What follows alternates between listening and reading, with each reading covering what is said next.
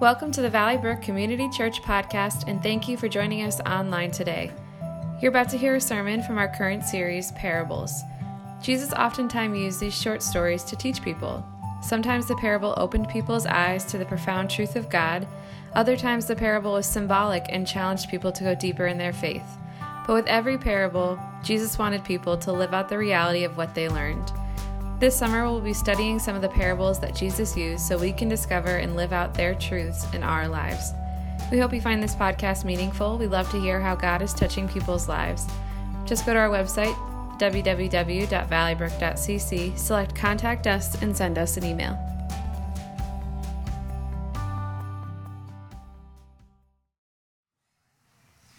So today we're beginning a new series on the parables of Jesus. Jesus' parables were stories that oftentimes were about simple things of life. And sometimes they were very easy to understand and people got the message right away. And sometimes they had to go deeper. And hopefully somebody will take care of that. So hopefully that's probably an alarm on something that doesn't deal with our safety. So that's a good piece right there. So parables, Jesus told these stories to teach us things. And so it's very important that we look at those parables. I'll tell you what I told the first service, and I will make the same offer to you. I would love to know what your favorite parables are. I would love to know what parables maybe you struggle to understand. So send us an email or send us something on Facebook this week. We would love to hear about that. So before we dig in, let's pause for a prayer. Father, we thank you for your love for us. We thank you that you have taught us all these truths and you want us to understand them. So Lord, we thank you that Jesus gave us these parables to teach us, to help us go deeper in our relationship with you. So I pray that you would help us have eyes to see and ears to hear, and that we would go deeper in our relationship with you. In Jesus' name, amen. Well, as we're talking about parables, we're talking about stories, it's probably appropriate to start off with a story, particularly one that may relate to the celebration of the 4th of July, which we just celebrated a few days ago. This goes all the way back to the beginning of the Revolutionary War in 1775. During the year of 1775, tension was already brewing here in the colonies between the colonists and Great Britain. In fact, by the time the Declaration of Independence was signed, the Revolutionary War was already in full swing. And the American patriots declared their independence at great risk to their lives and to their property, as illustrated in this story that I'm going to share with you. It was October of 1781, although we know because of hindsight that the Revolutionary War was fast coming to a close, but they didn't know that at the time. But the British General Cornwallis had marched his troops into Yorktown, Virginia. The Patriots to the south had wreaked havoc over the Redcoat Army, and the general was hoping to rendezvous with the British Navy on Chesapeake Bay.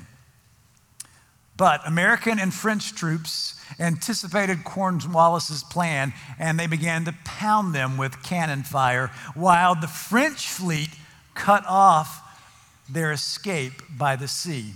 So the British found themselves trapped at Yorktown. It so happened that the governor of Virginia, who resided in Yorktown, Thomas Nelson, was with the men who were fighting there in Yorktown. They was with the very men who were firing the cannons, and he said to them this. He said, I want you to look out into Yorktown. You'll see the biggest brick home in the area happens to be mine, and knowing Cornwallis's ego, I am sure he has set that up as his headquarters. So I want you to unleash all your cannon fire on my house. The story goes that the first cannonball that went straight through the living room window and landed on the dining room table where British officers were eating their lunch. Thomas Nelson understood something. He understood that it's one thing to talk about freedom, but it's quite another to sacrifice what you have to make that freedom a reality. Nelson understood what we understand today, why we show our gratitude to our servicemen and women, because they say, I'm going to put my life on the line for the freedom of our country. And so today, as we look at this whole idea of the parables of Jesus, we celebrate that those who have gone before us, who have made the choice. Thinking back to what Thomas Nelson did, he took the risk. He sacrificed what he had for the freedom that we now celebrate. And not long after that fight in Yorktown, the British troops surrendered. Today we're going to look at a parable from the Gospel of Matthew, chapter 25. So if you want to follow along in your Bibles or the Bible app, you're encouraged to. We're going to read this parable starting in verse 14 that really is at the heart of what Jesus challenges his followers to do. He's talking about the kingdom of God as we go into this parable, and this is what he says. It will be like a man going on a journey who called his servants and entrusted to them his property. To one he gave 5 talents, to another 2, and to another 1, to each according to his ability. Then he went away. He who had received the 5 talents went at once and traded them, and he made 5 more. So also he who had the 2 talents made 2 talents more. But the one who had received the 1 talent dug in the ground and hid his master's money. Now, after a long time, the master of those servants came and settled accounts with them. And he who had received the 5 talents came forward, bringing 5 talents more, saying, Master, you have delivered to me 5 talents, and I have made 5 more. His master said to him, Well done, good and faithful servant. You have been faithful over a little. I will set you over much. Enter into the joy of your master. And he also, who had 2 talents, came forward saying, Master, you delivered to me 2 talents. Here I have made 2 talents more. His master said to him, Well done, good and faithful servant. You have been faithful over a little. I will set you over much. Enter into the joy of your master. He also, who had received the 1 talent, came forward saying, Master, I knew you to be a hard man, reaping where you did not sow, and gathering where you scattered no seed. So I was afraid, and I went and hid your talent in the ground. Here, you have what is yours.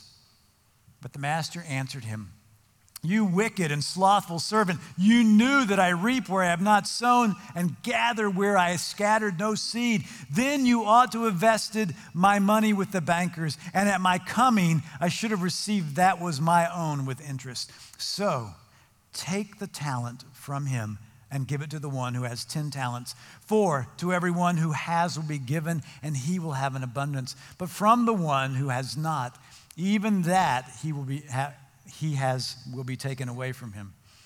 And cast the worthless servant into the outer darkness. In that place there will be weeping and gnashing of teeth. So let's unpack this parable. We're going to look at God's part in this parable, and then we're going to look at our part. So when you think about God's part in this parable, here's the first thing you need to understand. God gives us everything we need. God gives us everything we need. Back in verse 14, we read this. For it will be like a man going on a journey who called his servants and entrusted to them his property. Here's a key truth about God. God gives us everything we need in this life to fulfill our calling and our purpose and enjoy our life here. Now, think that through. Yes, God gives you your calling and your purpose, but we need to understand that when we pursue that calling and that purpose, we'll experience joy and fulfillment. But not only does he give us our calling and our purpose, he gives us this life that we have, this life to live. He gives us our time on earth, however long it is. He gives us our brain so that we're able to develop skills and to be able to do things and to be able to make ourselves employable so we can have a job and earn money. He gives us our relationships with family. He gives us our relationship with friends. He gives us our talents. He gives us spiritual gifts to use in ministry to further his kingdom. He gives us everything that you can think of that you possess. He gives it to you. Everything you need comes from God. Here's the second thing we see about God in this parable. God gives us different gifts. He gives us different gifts. This is what we read in verse 15. To one he gave 5 talents, to another 2, to another 1, to each according to his ability. And then he went away.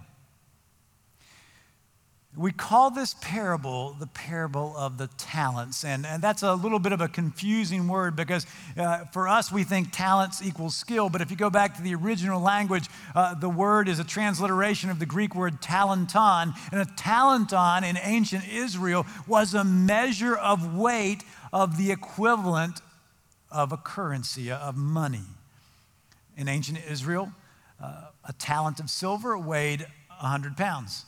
A talent of gold weighed about 200 pounds. So when the master gave 5 talents and 2 talents and 1 talent, he was actually giving them quite a bit of money to oversee and to manage. But notice the master didn't give each one of them the same amount. Instead, he gave them the amount that they needed according to their abilities. So, not only does God give us everything we need, but God gives to each of us according to our abilities. So, this is a parable, and so while we recognize the master gives the servants money to manage, as followers of Jesus, we need to recognize that everything that God gives us, not just material wealth, but everything God gives us, He gives to each one of us according to our abilities. And this is something that we see that is supported in other areas of Scripture. When God writes in His Word about giving us spiritual gifts to use in ministry, this is what we read. We have different gifts according to the grace given to each of us. And then we read in 1 Corinthians that we are each given a gift from the Holy Spirit for the common good of everyone. As you read on further, what you'll see is that each one of us is given a different gift. And at the conclusion of that section, it says this: all of these gifts have a common origin, but are handed out one by the Spirit of God. He decides who gets what and when. So, now think this through. As human beings, there's a competitive part of us. There's a jealous part of us. When it was all said and done, I think we all would say, well, I want to be a 5-talent servant. I want to get 5 talents.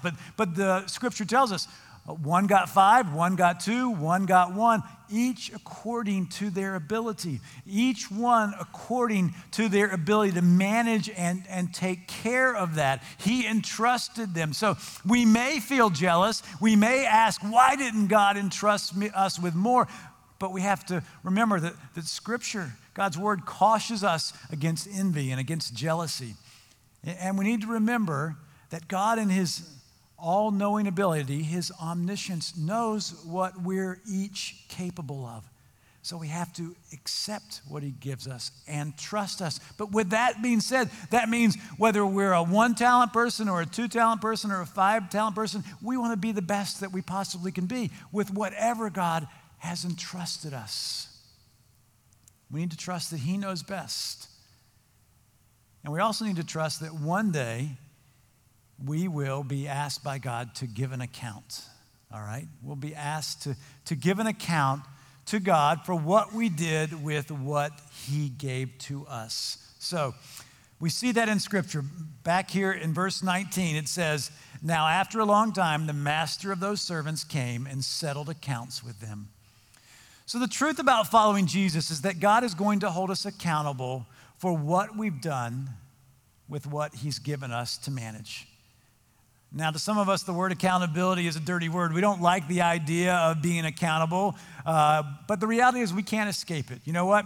If you overindulged this week at your 4th of July celebration, my guess is you were held accountable the next time you stepped on the scale, right? You said, wow, I wish I hadn't eaten all those hot dogs, all right? That's a form of accountability that none of us likes, all right? My guess is if you're like me and your right foot is a little heavier than your left foot, and that means the gas pedal gets pressed down a little bit further than with the other foot, if you do that too often, more than likely, you're going to get held accountable by a police officer who's going to write you a ticket for speeding, and you're going to say, was that really worth it? You know, that kind of accountability stinks. The reality is this: if we spend too much money, if we overdraw our accounts or don't pay our bills, we're going to face penalties and fees as an accountability to what has happened. Relationally, if we ignore our friends and family, and those relationships are going to struggle, they're going to be strained, and you're going to feel the loneliness that comes with not pouring into significant relationships. The reality is there's accountability all around us, but we don't recognize it. But here we're talking about a specific accountability for basically being recognized that you've been entrusted with something, to manage something, to steward it, and one day you're going to be accountable for it. It's not unlike what a boss does for their employees. If a boss has a bunch of employees, she's going to call them in one day and say, you know, how are you doing your job? Are you doing what I asked you to do? And if she finds you're not, then you may not have a job. Well, that's what's going on here. This master is holding his servants accountable for what they did with what he gave them. As we saw, 2 of them doubled their master's money, but 1 didn't even get interest on it. And what we see in response was the 2 that were faithful were blessed, and the 1 that was unfaithful was cursed. Now remember, when I said that God gives us different gifts according to our ability, in this parable, the master is God, and God knew that the servant who received 1 talent didn't have the same ability as the other 2 servants, and so he wasn't going to trust them with as much. He was going to trust him with 1 talent and see if he proved trustworthy, and then he would trust him with more. But did you notice what the master said to the 2 when they shared that they had proved themselves trustworthy? He said, "Well done, good and faithful servant. You have been faithful over a little." But look what it says next. "I will set you over much. Enter into the joy of your master." Because they proved trustworthy, because they proved faithful with what they had been asked to manage, they were rewarded for their faithfulness. This accountability didn't bring punishment, it brought a blessing. In fact, it can bring more blessings than we realize. Remember, he said, "You've been faithful over little, I'll set you over much." So when we recognize that everything that we have in life, everything that I've mentioned so far this morning, we've been entrusted with, we've been blessed with, to manage, to take care of in this lifetime, and that when we prove trustworthy, God's going to entrust us with more responsibility, with more to manage. And it's not for our bottom line to increase. It's so that we can do more to build his kingdom. Because as followers of Jesus Christ, we realize that life is not about collecting everything we can while we're on this earth. It's about accepting Christ as Savior, receiving that gift of eternal life, sharing that same message with as many people as possible so they can have the same thing, and being faithful in our calling that we've been given on this earth to help build God's kingdom. So we see that accountability is good. So that covers God's part from this parable. What about our part? Our part entails a decision, and the decision is this: we must decide what we will do. We have to decide what we're going to do with what God has given to us. The 3 servants did that. In fact, it happens very early in the parable. We read this in verse 16 through 18. He who had received the 5 talents went out at once and traded them and made 5 more. So also he who had the 2 talents made 2 talents more. But he who had received the 1 talent went and dug in the ground and hid his master's money. You know, think about it. The servant who hid the talent in the ground, did the safe thing. It's like, you know what? I don't want to lose this. I'm going to hide this. Nobody's going to be able to take it from me. And when the master comes back, I'll be able to give it. He took the safe way out. The other two, they took a lot of risk. They took what the master had given them and they set out to use it. For themselves, no, but for the master. They set out to use it because they realized that they had been blessed to be able to oversee this. And they realized that they were going to have to give an accountability. Yes, they realized that there was risk involved, but they realized it was more important to be engaged in the master's work and take that risk than it was to play it safe. And so they did. They went out and they took that risk. You and I have been entrusted by so much from God, and He doesn't want us to take it and keep it to ourselves, to play it safe. He wants us to share the good news about Jesus that we've experienced that has given us eternal life. He wants us to use the gifts and the talents we've been given to further His kingdom cause. He wants us to live our lives for Him because He knows that this life isn't the end. It's just the beginning, because once our bodies wear out and they die, we just don't go away. We will spend forever in eternity. And so He's given us this time and entrusted us with much to use for His glory. But the reality is this: each one of us has to decide, am I going to play it safe or am I going to take a risk? Am I going to play it safe with what God's given me, or am I going to take a risk with what God's given me? So think that through. Think about everything God's blessed you with. Your life, your time on this earth, your relationships, your family, your kids, your parents, your extended family, your friends, your job, your bank account, your vehicles, your skills and talents and spiritual gifts. Are you just going to play it safe and keep them all for you? Or are you going to take a risk to use them for God's purposes? Every single one of us has to make that decision. We have to ask ourselves, not just once, but every day, am I going to take a risk for God today, using what He's given me for His glory,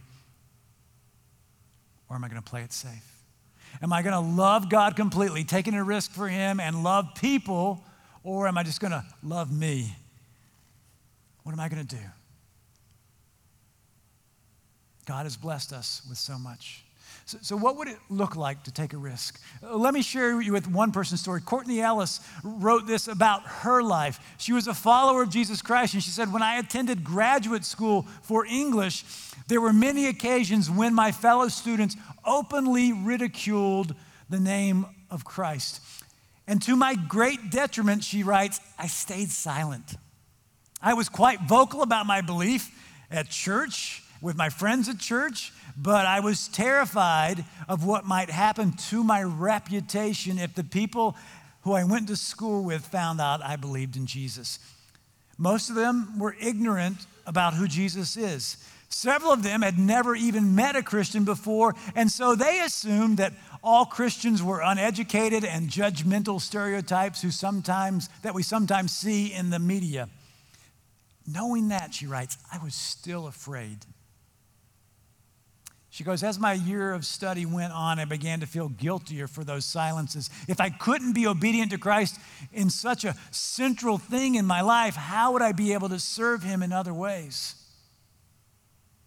But God was faithful to me in my rocky road to obedience, and opportunities to speak up for Christ continued to come my way until one day, in the midst of a bunch of my classmates, a fellow student asked me flat out if I was a Christian. And I recognized I was at a crossroads. I had a clear decision to make. So I took a deep breath, and with God's help, I said a soft, shaky yes. And that student looked at me for a second, rather skeptically, and then she said, interesting. I always thought that Christians were sort of like circus freaks, but you're actually kind of smart. For her, it was a small step, but it was one of the biggest steps in obedience. One of the biggest steps where she said, I realized I had to take a risk for what I had received from God, and I needed to not just to keep it for myself, not just to play it safe, because I had been playing it safe. And taking a risk to be truthful and faithful to God, using what all he's blessed us with every day is a decision every single one of us has to make. Every day. What will you decide? Are you going to play it safe? Or are you going to take a risk to live for God? That's what the parable of the talents is about. Jesus is saying, listen, I've entrusted you with everything. So continue to trust me and live for me. The risk far outweighs playing it safe. What are you going to do? Let me pray for us. Father, we thank you that you love us so much that you have sent us your son, Jesus. And through faith in him, we've received the promise of eternal life. But Lord, we realize it's more than that you desire for us. You desire for us to know you and take care of what you've given us so that we can help point people to you and expand your kingdom. So Lord, thank you for everything that you've blessed us with. Give us the boldness to be faithful servants to you. Lord, it is our desire, our wish to hear from you, well done, good and faithful servant. We pray this in Jesus' name. Amen. Thank you for listening to our podcast. It is our sincere hope that it has blessed you. For more information, visit our website at www.valleybrook.cc.